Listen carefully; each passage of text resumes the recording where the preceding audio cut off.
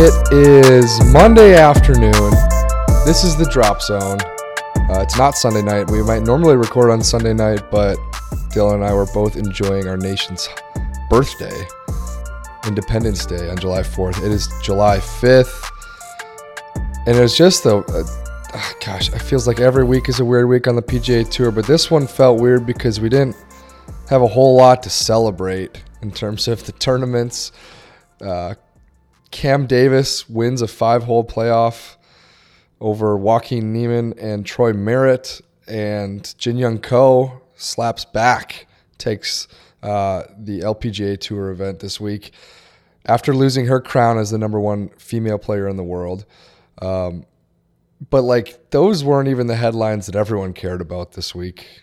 Sometimes the events are, but this was not one of those weeks, Dylan. Phil Mickelson, is he returning to Detroit in the future? Is he not returning to Detroit in the future? He seemed to hold that hostage over all the fans of Detroit because he had a little bit of a run-in with what he thought was a pretty bad article this week from local Detroit press. Can you explain the weird Mickelson saga?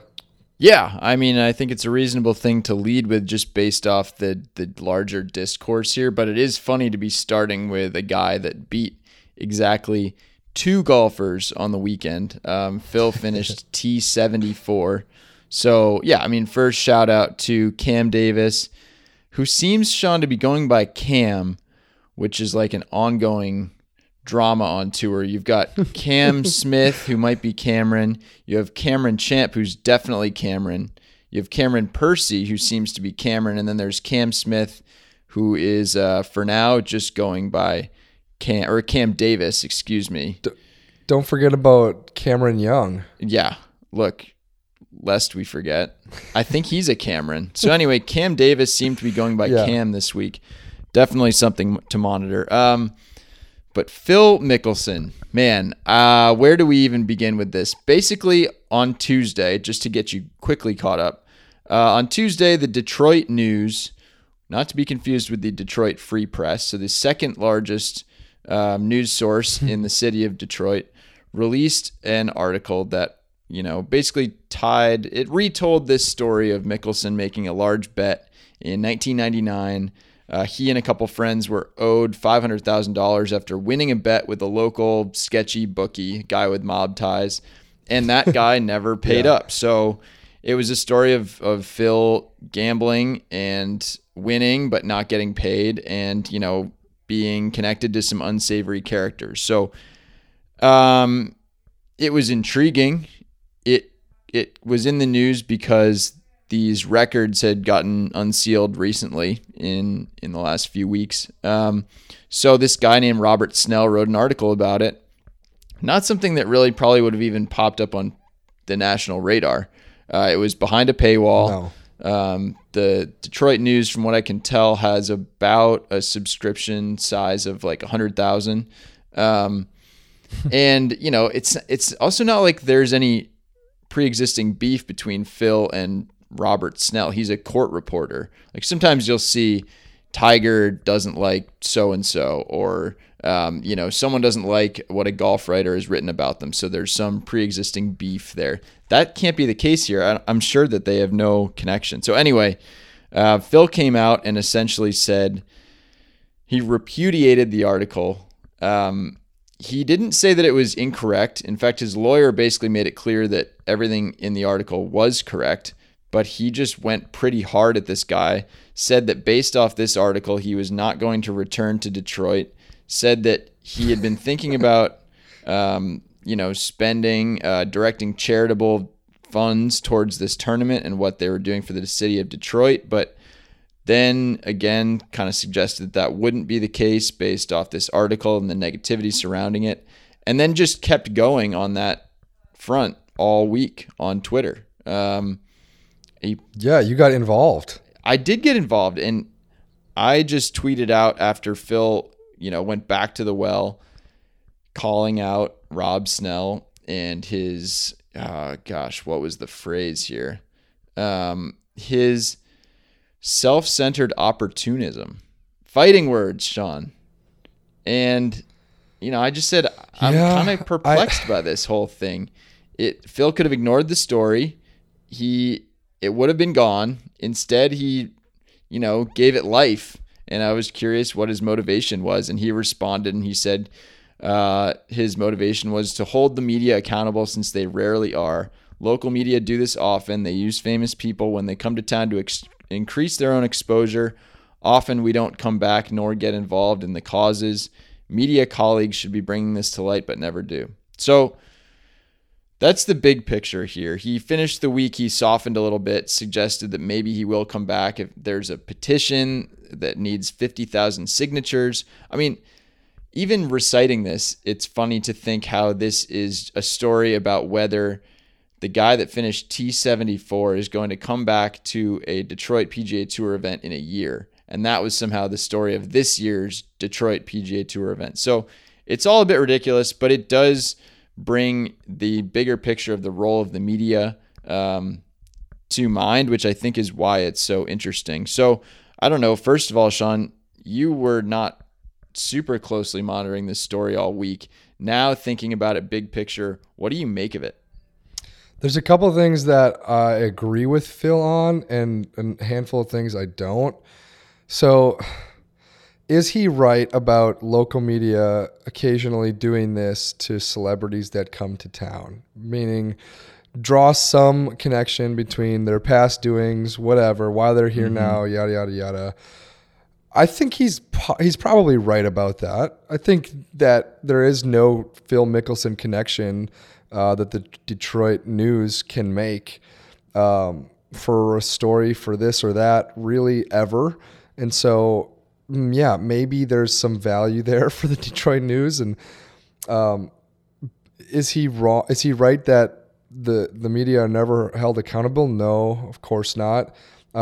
Is he like kind of drawing like bigger inferences to a very small singular instance that happened to have his name in the headline? Yeah. Is it a story? It's probably not a story if you're asking me. Like, I think Phil is right about that. This does feel like his connection is extremely loose, that it was a bet that was made 20 plus years ago. It sounds like it was a bet that was made in Phil's name, according to Phil's lawyer, via Phil and a handful of other guys. So, yeah. The court documents were obtained 3 years ago. That was from a court setting of 2007, whatever litigation was going on. So like all of this has some extreme dating to it. And so July 2021, yeah, it feels very odd for it to happen right now. So Phil is right about that. Phil is wrong to make this all about him. He's making his coming to Detroit this grand thing about how he's bringing so much exposure to the event. He's the PGA champion. He's the one bringing value to the city, to the event. And it's not to say that he doesn't bring value, but again, he's not ranked in the top 20 players in the world. He did happen to do something absolutely incredible in the state of South Carolina, but that was a month ago, more than a month ago now. Like, he seemed to act like some deity arriving in Eastern Michigan, and like he was the best player in the field all week. And then he kind of said a lot repeatedly, like, I don't want to be divisive. But he literally was the one being divisive, saying, look, Detroit, this one writer represents all of you, so I'm out because this one guy did me wrong, as opposed to saying, you know what, that story was done. I really hate that story, but I won't let that represent Detroit. I won't let this become a bigger issue. So yeah, he's both right and wrong, and I think he's more wrong than right. And I think he maybe even will realize that, but he's an egotistical dude who, he's always been an individualist. Famous people are individualists. Golfers are individualists. So I'm not ultimately too shocked. It doesn't feel like it was necessary. Yeah. I think that's the biggest miss here is him tying this story to then somehow being related to charity. because that just feels really tenuous to me. But I don't think Phil being inconsistent about that, I don't think he really gets any punishment for this. I think that he's understood social media and he's understood his own power. And if he's turned this into a popularity contest between him and Rob Snell, then it's just not, that's going to be a one-sided thing. So here's what he said after Sunday's round. He said, "I've never understood how impactful social media can be. Not the way guys like Bubba Watson and Ricky Fowler and guys that have been doing it for a long time. But I've always used it as like entertainment, trying to put funny little clips out there. When some stuff happened this week, it was nice to have a voice." And the way I read that was he's realizing his voice and that his voice is, a fire hose. Like if he wants to go at the media, which is generally not a popular entity, he can do it. And it doesn't really matter if the nuances of his argument are correct or not, because look at the replies to anything he said this week. Just the Phil stands are out in force, and of course the people of Detroit want him to keep coming to this tournament. So when he complained and then came out to the tournament the next day, people were chanting his name. They were telling him how much they want him back. There's an element of ego trip to all of this. So it doesn't really even matter if he's right or not, because he is just flexing his Twitter clout and his popularity muscles. And also, if you're a local, you live in Chicago here, but say you were at home writing for, a Milwaukee area paper, and Phil was going to come play the Greater Milwaukee Open. All of a sudden, if you had this Phil story, queued up for that week, you would probably think twice. You definitely would have that in the back of your mind. So there could be a preemptive element to this to, prevent future similar articles. So, I'm not sure I love it, but I'm also not sure that from Phil Mickelson's perspective, there is much downside to what he did this week. Yeah. I don't like it though, because Phil, he had a big microphone to begin with, and you see his Twitter follower count growing and growing throughout the week. His microphone only get louder, and he's already had a loud microphone, and so his microphone's louder than both of ours. If Phil clipped a part of this podcast he didn't like and tweeted it out, suddenly you and I would get pulled in and dredged into the storm of Phil Mickelson fans who you know what? They have gotten plenty of reasons to like Phil, and they probably ignore a lot of reasons why they shouldn't like Phil. Phil can be a divisive person. That is well within their rights. Yeah. It's how fanhood I got works. the tiniest little corner of this, just, and my tweet that Phil responded to was not even really critical. It was just, I was just genuinely wondering what his end game was. But even still, my DMs filled up with people just calling me a hack and saying that how's that taste, stuff like that, which is fine. It genuinely does not bother me. Wait, how did it taste? It didn't really taste like much. It was sort of like the evening of July 3rd. Kind of just woke up to it on July 4th, but I had a breakfast burrito in my future. I think that the one strange thing is that Rob Snell this was a one-way war.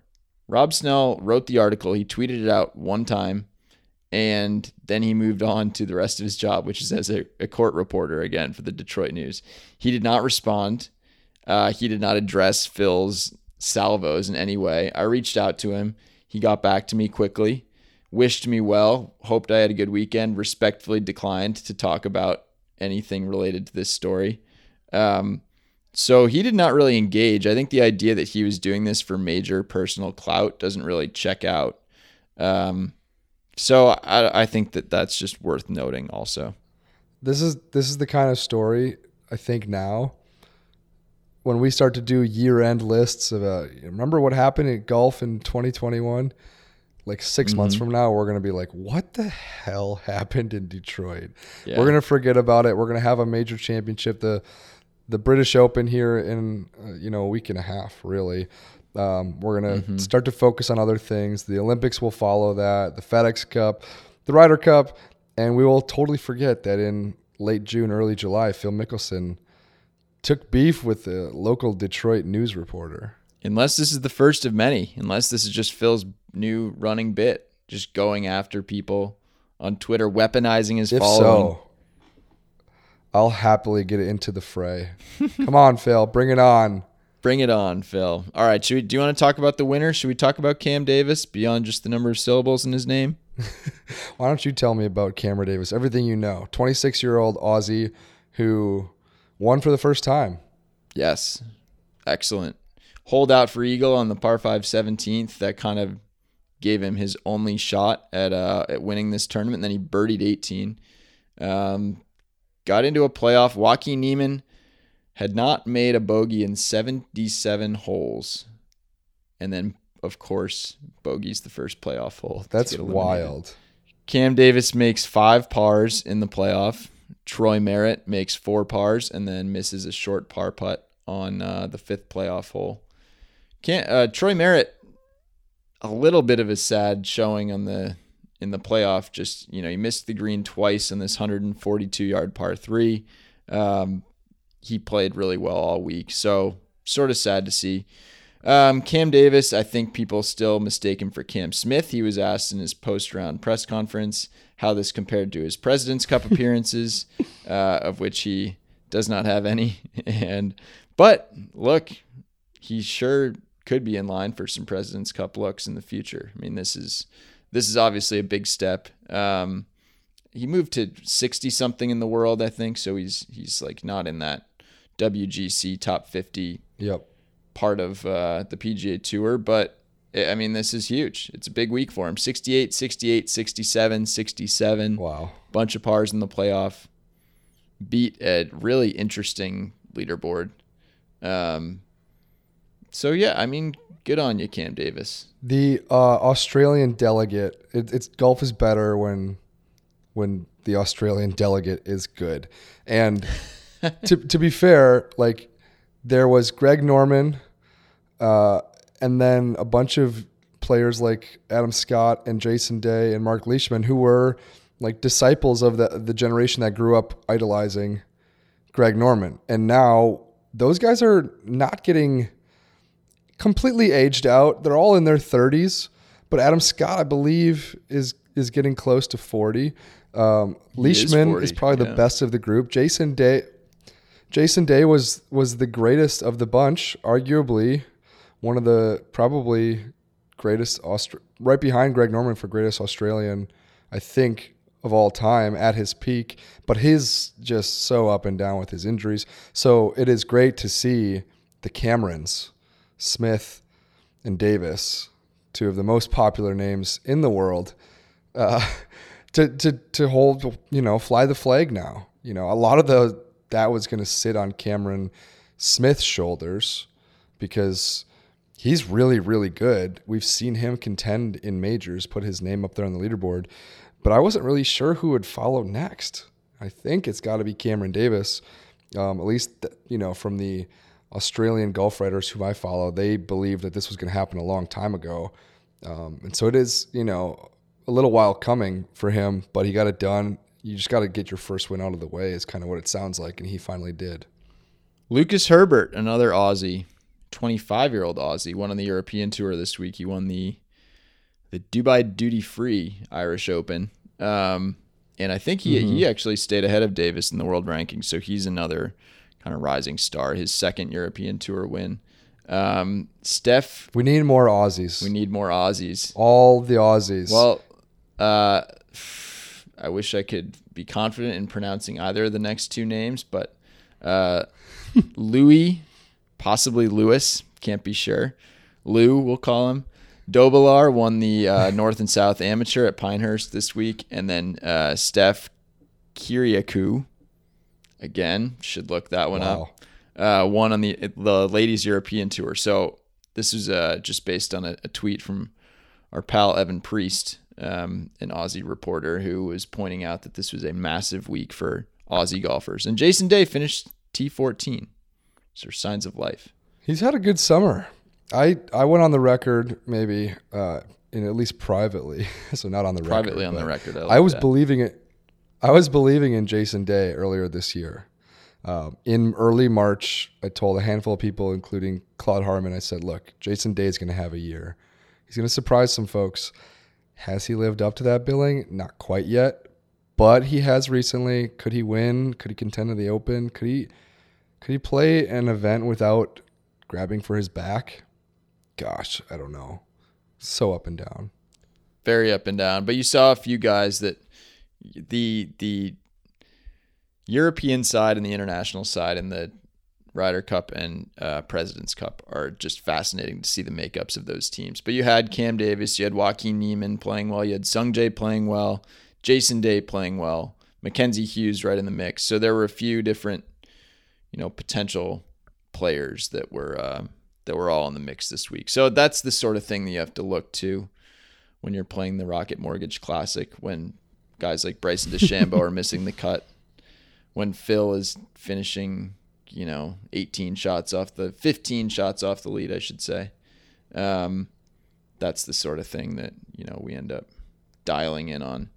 All right, Sean, what's next? Bryson.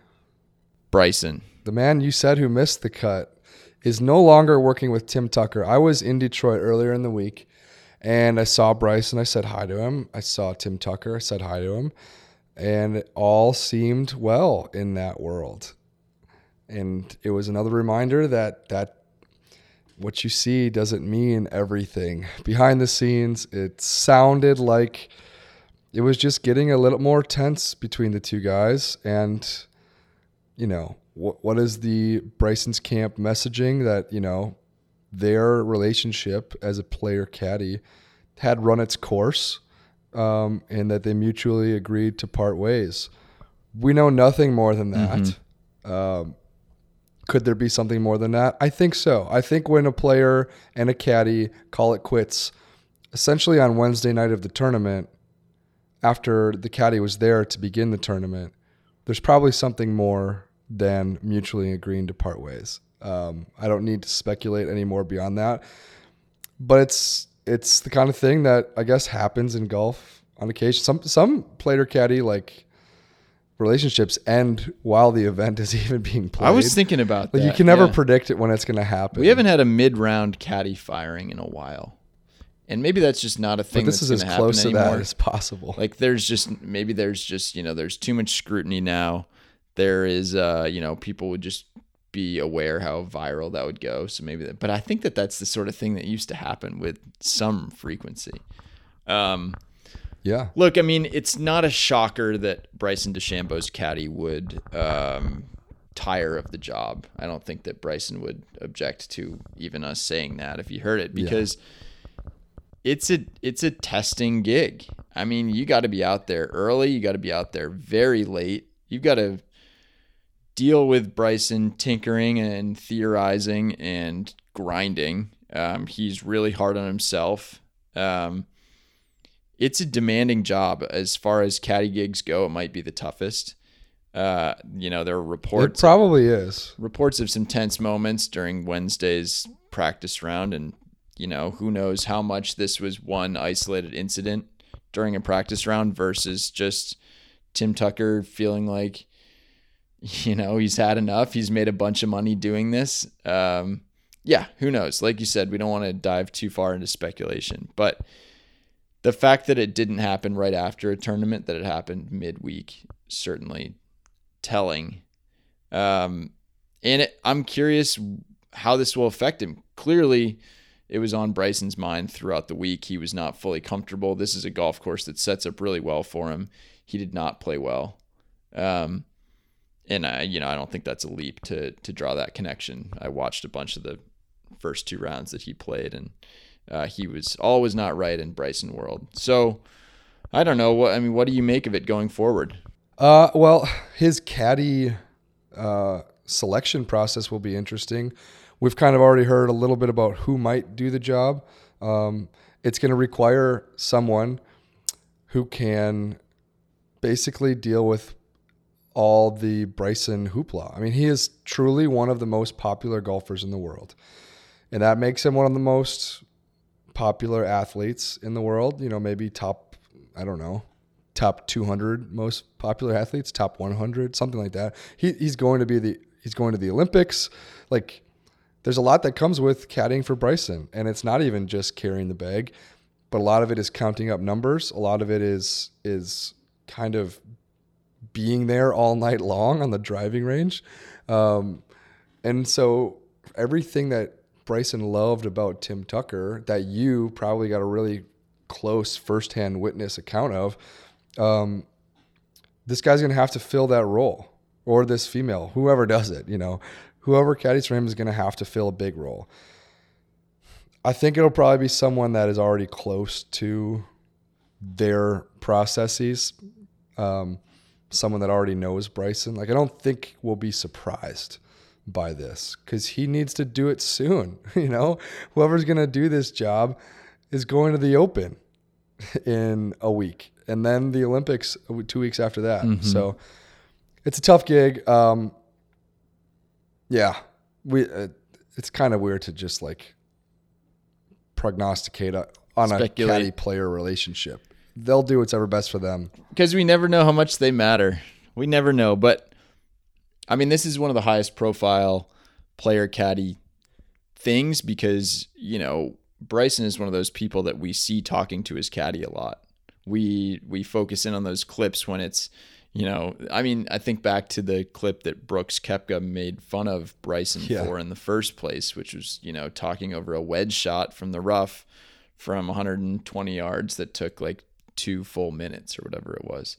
So this was a high profile pairing. I think about other top players. You don't necessarily think about Colin Morikawa's player caddy relationship, for example. But this is one of the highest profile splits I can think of since, Rory and JP Fitzgerald comes to mind. And then of course, Phil and Bones. But in the last few years, this probably has to be number one.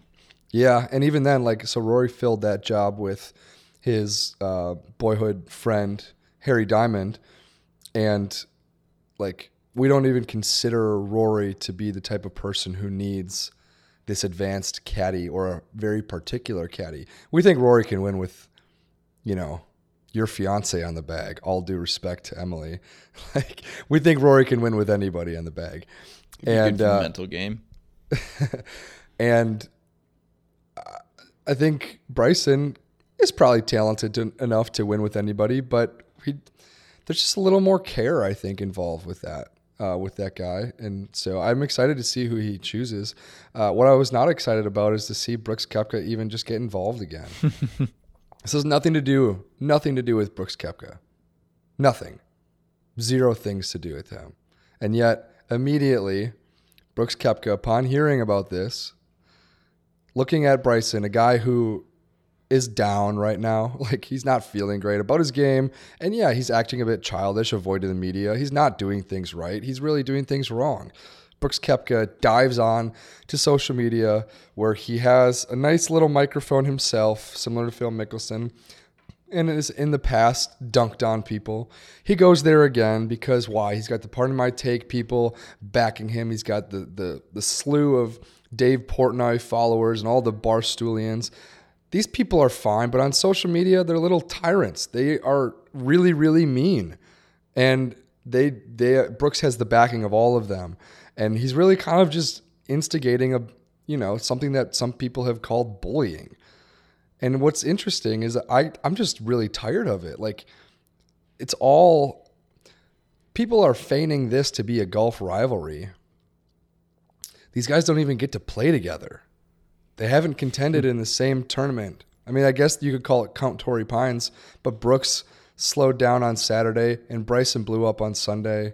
Like, someone was saying, look, Gulf Media just wants a rivalry, and the instant that you get a rivalry, Gulf Media suddenly is calling Brooks a bully. It's like, is this really a rivalry? The guy is sitting at home typing out tweets on his phone. I'm just annoyed by it. Like, I know that this is an unpopular opinion. I'm okay having the unpopular opinion of Brooks annoying me. But I love it most when Brooks backs things up with his game.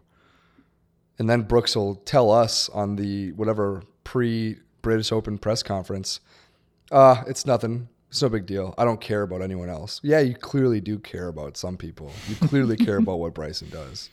I'm not buying what Brooks is selling. And frankly, I probably sound like I'm defending Bryson. You don't need to defend Bryson to the end of the world. But, like, just let him be, dude. Give it up. This is a you thing, not a him thing. I'm done. Wow. This is a big turn for you, being annoyed by Brooks Koepka. He's been your boy. You've spent a fair amount of time with BK over the years. I mean, I think the what we're seeing with Brooks and with Phil and with, American politics and, gosh, who knows what else, is basically the incentive to dunk on people on the internet that's an extremely rewarded activity. There is almost only, positive stuff that comes along with that. There you gain attention, you gain followers. If you're not worried about, stuff like being called a bully or doing actual bullying, if you're not worried about that, but you're just worried about, PIP and attention and, getting golf fans or non-golf fans kind of fired up, then there's really no reason not to keep taking shots. I mean, Koepka tweeted out that it was Caddy Appreciation Day right after Bryson and his caddy announced their split. And, Koepka's not even playing in the tournament this week. But that went crazy. People loved it. People really responded to it. So again, like, the incentive structure is there to keep doing stuff like this, which means that people for whom it's not their cup of tea, like yourself, I don't know what to tell you, except there's more coming. Yeah. And I would be surprised if there's not.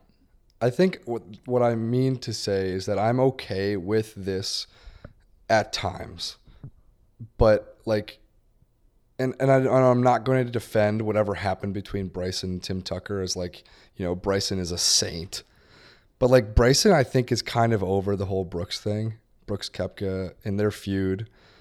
And I don't think he ever really wanted any part of it. The only person pouring lighter fluid on this like whimpering little campfire is Koepka. But you have all these idiots sitting around the campfire who are having such a good time with it.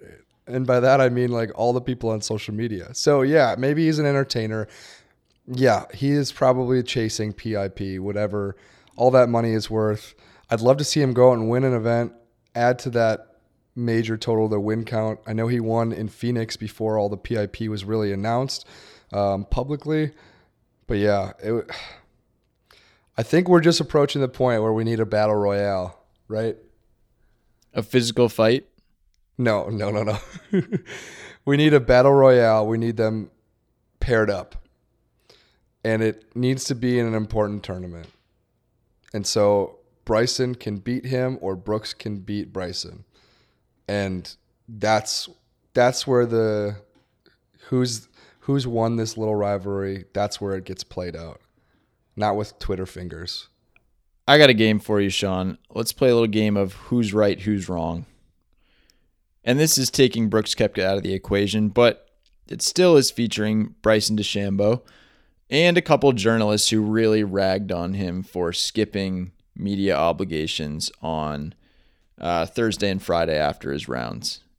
And, look, guys that miss the cut frequently don't talk to the media, but this is Bryson DeChambeau. He's sponsored by Rocket Mortgage. He's the defending champion. He did just split with his caddy. He's one of the most famous golfers in the world.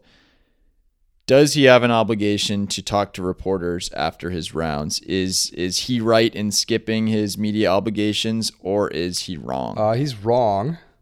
And I would like to contextualize that with, if he went out and shot 72 in the first round, or whatever even par is at Donald Ross Detroit Golf Club. 72, yes. I don't think I need to hear from him after a 72. But if he shoots 73, whatever he shot on Thursday, after sacking his caddy or mutually agreeing to part ways with his caddy, if he does that, yeah, I think we deserve to hear from him. Like, there is context to this. Like, you don't need to sit in a vacuum across the board and be like, well, golfers, they're just playing golf. We don't need to hear from them. It's part of the story. The caddy is part of the story. Dylan, when you fail to qualify at local qualifying, I'm a tiny little part of that story. Like, that is golf for you. And if Bryson doesn't think that is a story, or if fans don't think that matters, then you're kind of just being ignorant to how this sport has gained popularity over the last 3 or 4 decades. So, yeah, he's wrong. He did shoot 72 in the first round, for your example. That's awesome. 72 in the first round, 71 in the second round. It definitely felt like he should make the cut, but, not exactly contend. Scores were pretty low those first 2 days, continued to be low all week. In general, I think, if we as reporters are getting too worked up about guys talking or not talking after the round, it really feels like an old man media take. But it is, if something significant is going to happen to you, why are we propping these address tournaments up? That's my take. Why are we propping up these events as important if the people in the rounds that are scored are not important? Like, that is what's implied by a golfer saying that they don't want to talk to the media. Now, there are many reasons why they might truly believe they don't need to or not want to in that moment. But the reason that's implied when they decide I don't want to talk to the media is generally because I got nothing to say here. Well, we got questions to ask regardless. And what I think is funny is that if Bryson shoots 72 at Augusta National during the Masters, he gets wrangled to do media every single day. Every single big name player does media just about every single day at Augusta National. The day that they can kind of get away with not doing it would be Sunday if they, began the day T17, shot 74, finished T34, and nothing really matters to them. Well, yeah, then we don't really care to talk to them. But even when Bryson's in contention at the Masters and he has plenty of work to do in the driving range, he will still do media those days. Why? What's different here? What's different is that you had a surprise breakup with your caddy on the eve of the golf tournament, and you know that there is something questionable about that. And so since there's something questionable, your fans, your caddy's fans, golf fans, Brooks Koepka's fans are all very, very interested. And when you accept a lot of the things that come along with the trappings of professional golf and competing on the PGA Tour and entertainment product, you basically are doing an unwritten agreement, and that is to handle truly a handful of questions when these things happen in your life. So it doesn't seem to me as old man takey as some might think. We are a necessary entity in this entire experience. I would agree, because otherwise, especially with that last point, because otherwise you're just getting whatever message Bryson wants to release, about this split via his agent, or, ultimately maybe there'll be some sort of statement on social media that he releases. But to actually have him answer the question to someone in person and maybe answer a follow-up question, certainly that gets at something closer to the truth. I think it still is important that these guys are held somewhat accountable.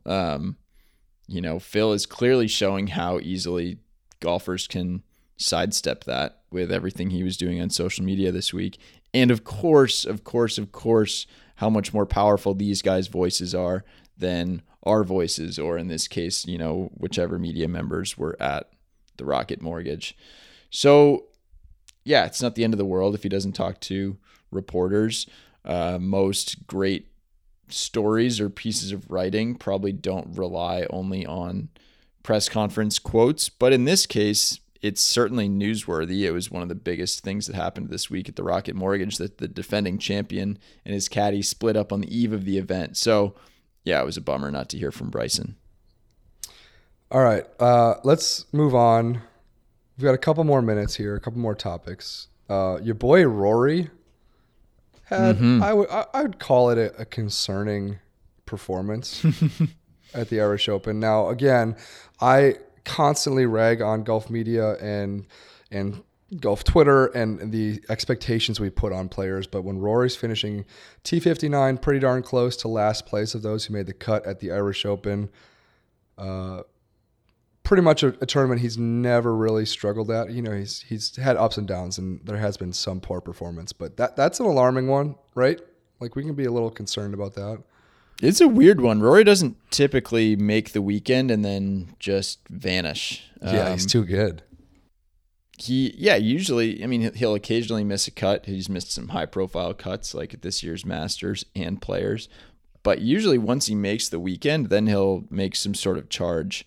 I know he said he had not been prepping his game that hard before this week. I think that's, you know, if you're looking for a silver lining, that would be it. If you're looking for another silver lining, this is not a links course. This year's Irish Open was, you know, played at an inland Nicklaus design that just doesn't have much in common with the Scottish Open, which Rory's playing next week, or the Open Championship the week after that. So, I mean, Rory himself said he's not as optimistic now as he was right after the U.S. Open, which was his last start. But I don't think that this is the end of the world. It's certainly not encouraging. But he said he's not driving it that well, but he also doesn't expect he's going to have to hit driver that much at the Scottish or at Royal St. George's. That's if Rory's saying he's glad he doesn't have to hit driver a lot, it's not a good thing. Feels backwards. It's kind of his asset. So no, it's not encouraging for Rory, but I think we could still see a different guy after a bunch of work this week at the Scottish Open. What I would have liked to see this week is Michael Bannon, Rory's guy. Come see him at the Irish Open. I'm not sure if he did or not, but look, that's his swing identity, is with Michael Bannon, former Drop Zone guest, and Rory's lifelong swing coach. So I don't know if they met up or not. There's still a lot of Pete Cowan talk. I don't know where we sit with Rory in the Open Championship. But I mean, he'll probably finish in the top 10 at the Scottish Open, and then this conversation will be completely moot because he's that talented. But look, we're staring down another year of no majors for the guy. So it is what it is. Speaking of the British Open, it's about to get weird, man. It's going to be a weird Open. For starters, it's at Royal St. George's, which is southeast of London and about as far southeast as you can get in terms of the Open Rota. It's much further away than any of from all the other Rota courses. It is like when people were really like wondering, oh, should the Open go to Royal Portrush in Northern Ireland? It's like, look, you guys, I know there are like country borders and stuff being crossed, but in terms of like proper links, weather and everything like that, Royal St. George's is much different than, say, Royal Liverpool or St. Andrews and Carnoustie. So that's even just a sliver of the weirdness. The real weirdness is going to be with the quarantining and the health restrictions and the fact that the Open was canceled last year because they didn't feel like they could host a proper Open during the peak of the worldwide pandemic. And when you hear people from the R&A say that, just know that they mean we couldn't have fans. That's all they mean. That is the baseline, the true only reason why last year's pandemic kind of didn't move forward.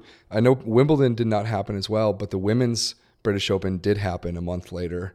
And they didn't have fans as well, but the R&A doesn't consider that to be as big of an issue. They needed to have fans at this year's Open to host it.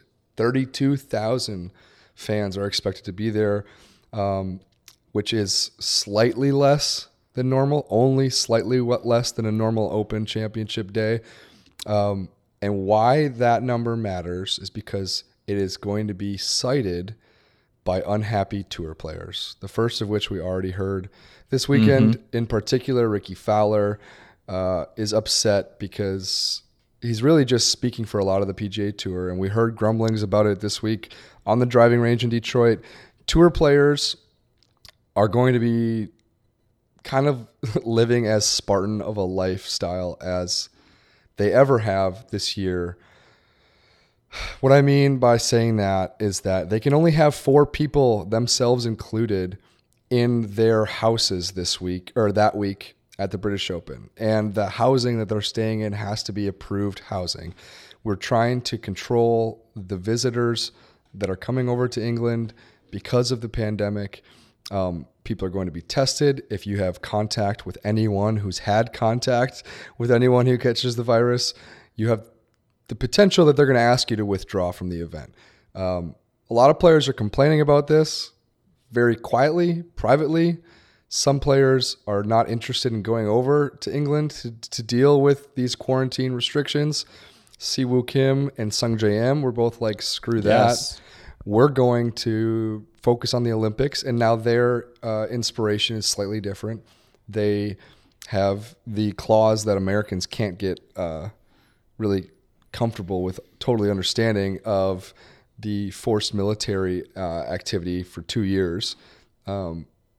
Unless they win an Olympic medal. So they want to focus on the Olympics. That's fine and different.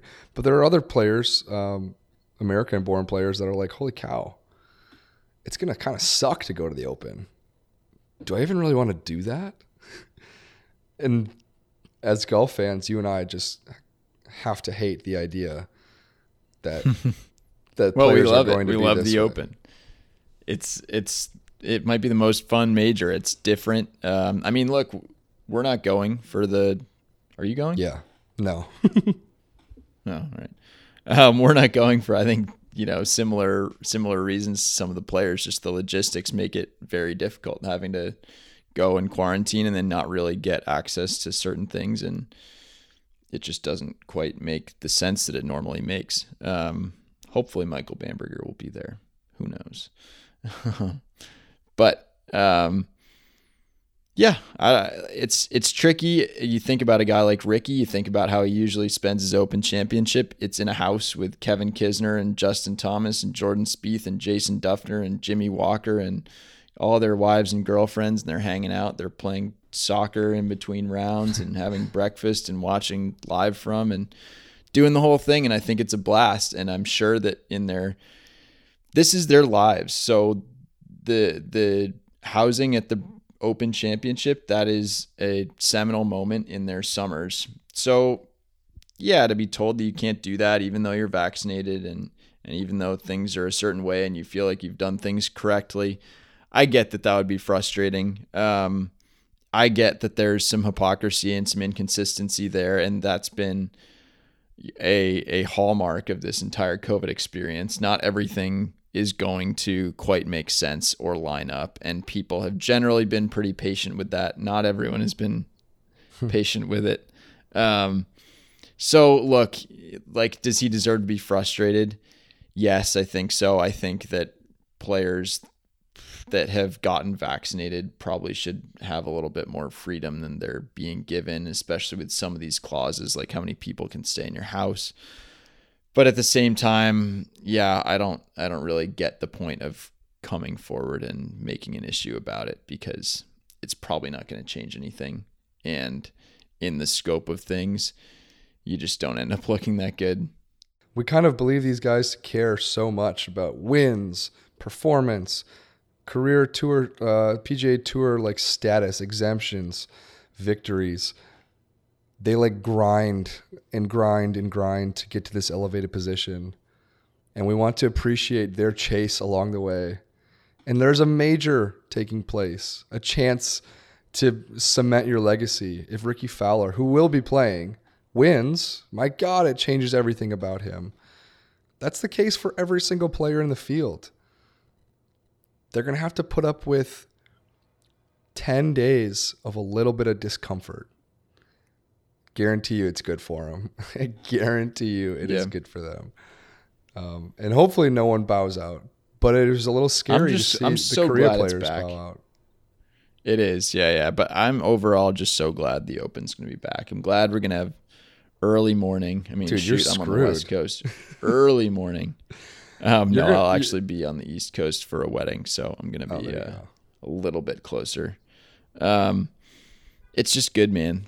Open Championship season. It's like Wimbledon right now. It's nice to have in the morning to turn on, soak in. I don't even drink coffee, but on days like this, I feel like I should. Coffee. So yeah, man, it's good.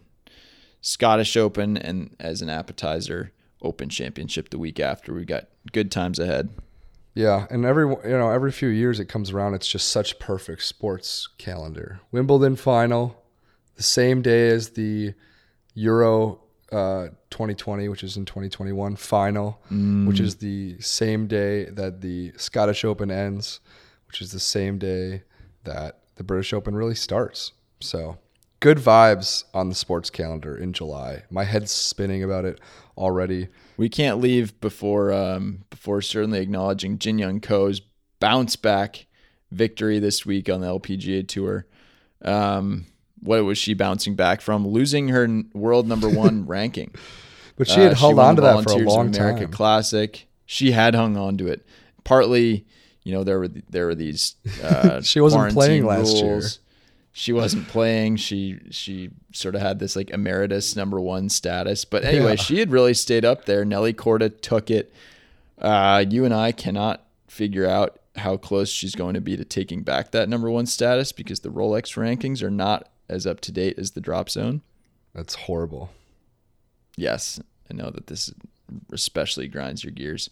But Jin Young Ko closed it out. She birdied 3 of the first 4 holes on Sunday. She finished kind of like Cam Davis did. She finished with 7 straight pars, and that was enough to hold off the rest of the field. So big times for Jin Young Ko. Shout out to her. What I don't want, is this ascendance of Nelly Korda to be without the South Koreans to kind of punch back. They've dominated the LPGA Tour for years and years and years, and like so many American golf fans are like, give us an American. And now, Nelly Korda ascends to that ranking. I don't want it to be easy on her. I want Jin Young Ko to punch back, take it back from her. I don't think it will be easy. Yeah. No, that's the idea. See here. More of this. Yep, I agree. Good stuff. As you say, Sean, anyone that's almost made it to the hour mark is credit to you. Those are our biggest fans. And we thank you for listening. Yep. See you next week.